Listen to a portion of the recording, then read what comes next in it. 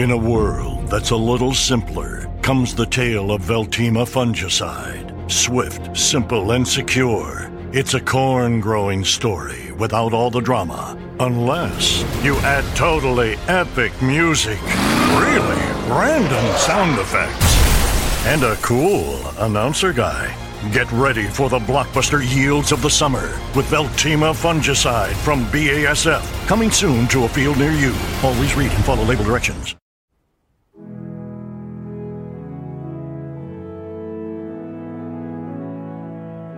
Hallelujah, hallelujah.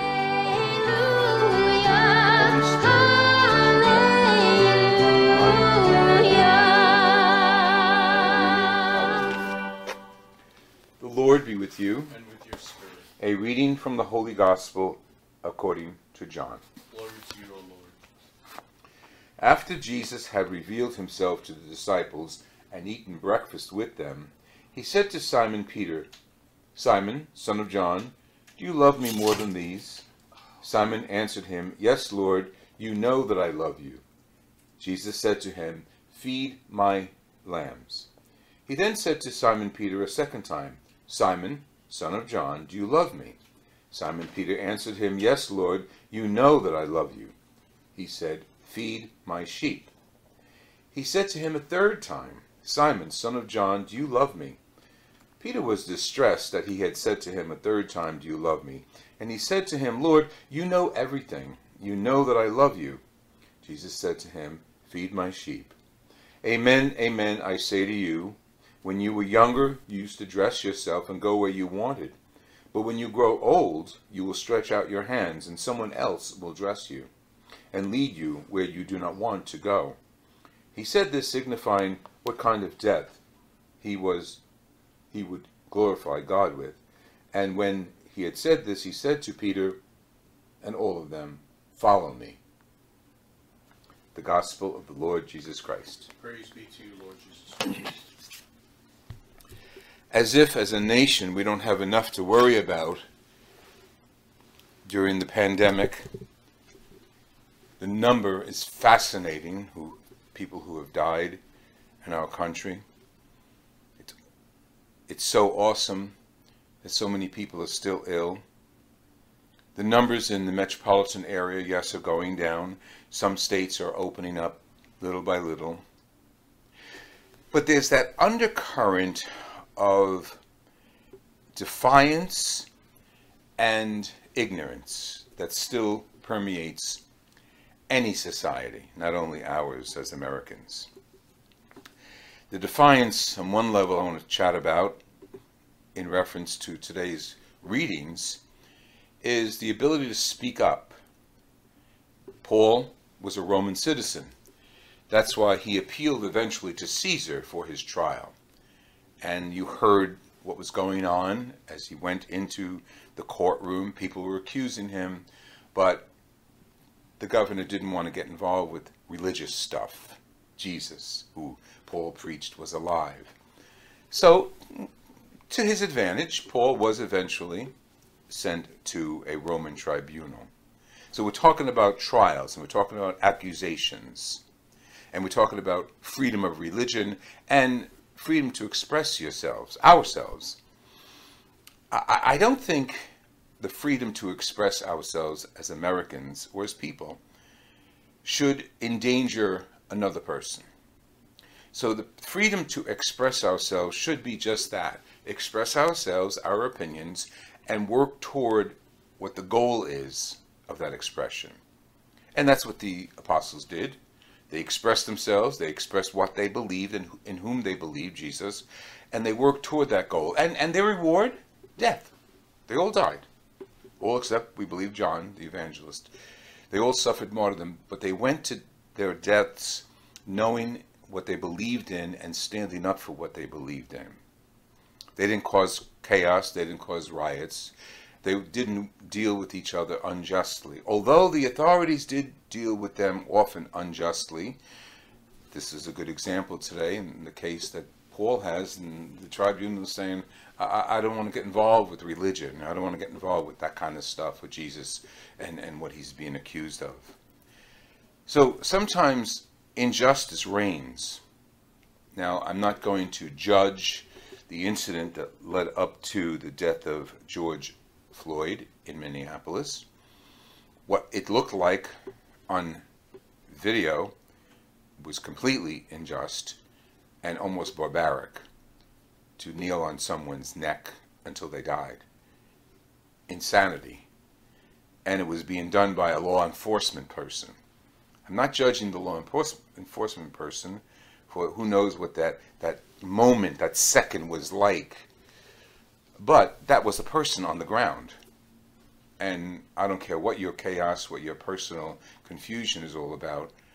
You are representing life and defense of life, and putting your knee on someone's neck is not that. It's unjust. Forget the fact that the bigger underlying current was that this minority, and I say that in reference to the Christians also, don't forget the Christians were the minority, and they were wholesale slaughter because they were the minority. George was a minority, I guess. I don't know the exact numbers of white, brown, and black in our country, but he's regarded as a minority in a minority community.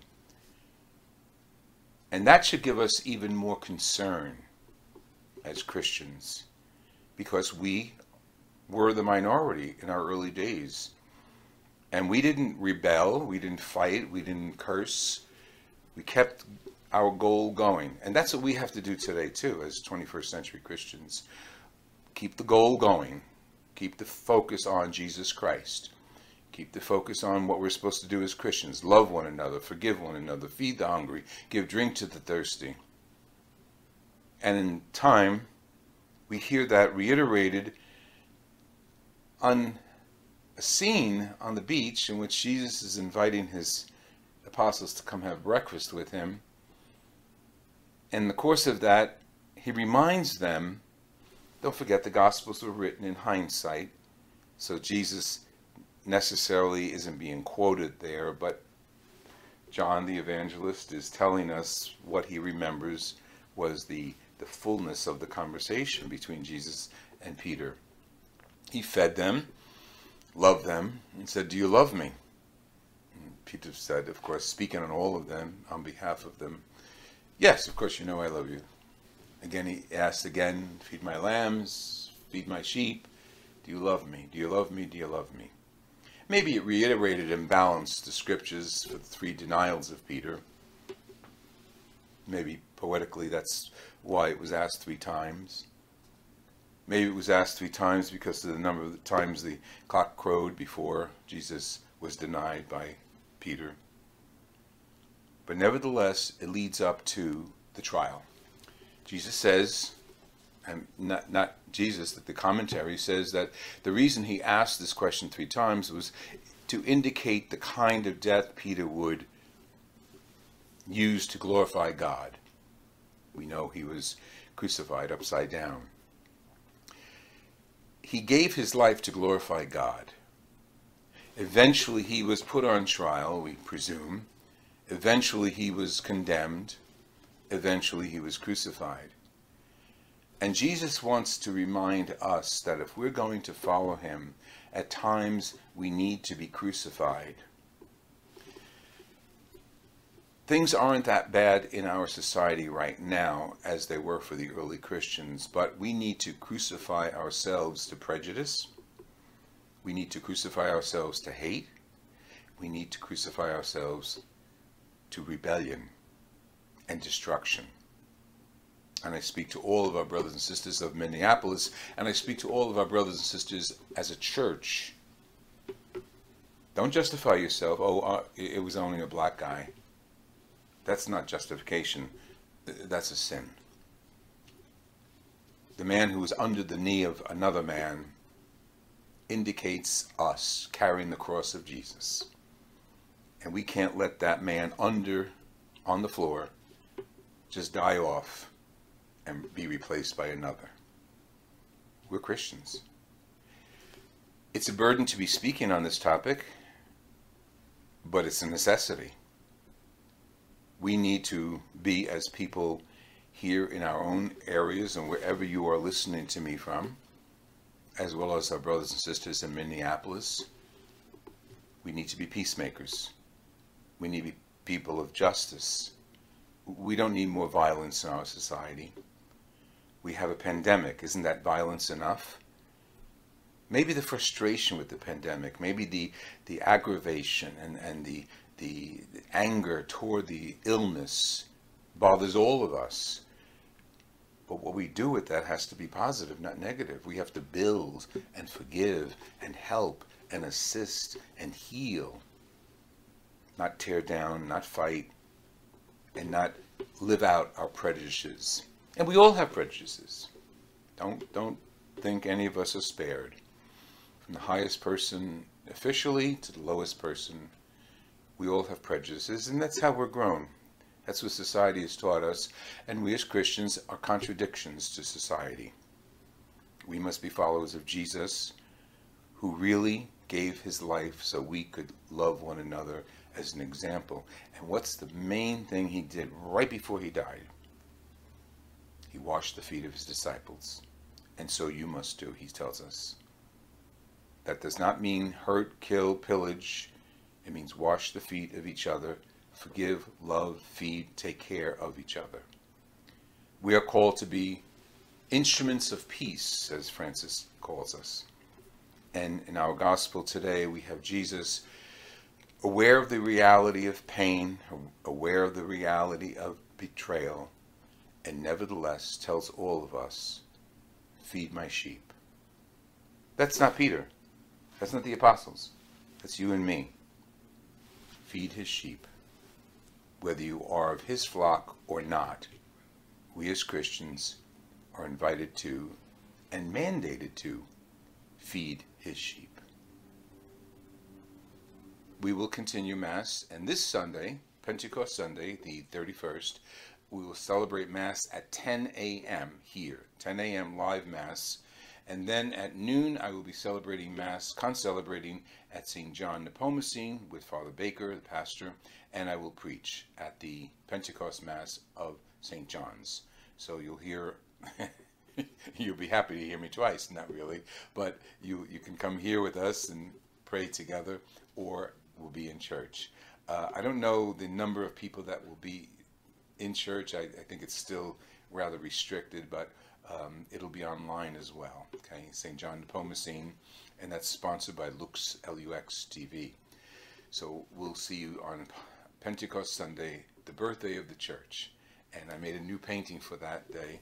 As you've seen right along, we've been making paintings associated with the scriptures and what we're going through as a society. Again, we pray for the pandemic end. We pray for those healthcare providers and all those who are helping. We pray for all those who suffer. We pray for the families of those who have died. And we pray for our sisters and brothers in Minneapolis. Wish them peace. Send them peace. Don't judge. You don't know what you would have done in their place. Hopefully you would have done better. You would have loved more. And we would have all been an example of Christ's faith in us. He has faith in you. Spread the peace without prejudice. The Lord be with you. May his peace and blessings stay with all of us, Father, Son, and Holy Spirit. We close with the blessing of the sample and the relic of the tomb of Jesus in Jerusalem.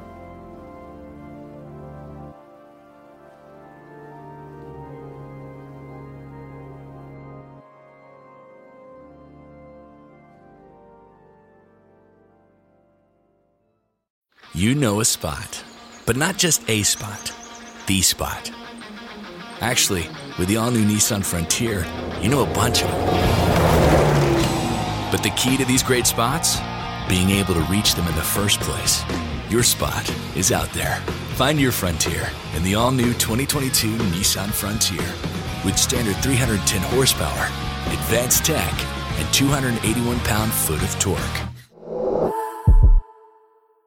T-Mobile is your new choice in coverage and value, and we've got an exclusive offer for your town. Introducing the Hometown Discount. Switch to T-Mobile and you get 25% off qualifying new lines for life. That's 25% off unlimited talk, text, and data for the life of your plan. Head to T-Mobile and save big today. At participating stores for a limited time, visit T-Mobile.com/hometown discount. Discount stops if you cancel lines. Heavy data users and customers on lower prioritized plans may notice lower speeds during congestion due to data prioritization. Video typically streams at 480p.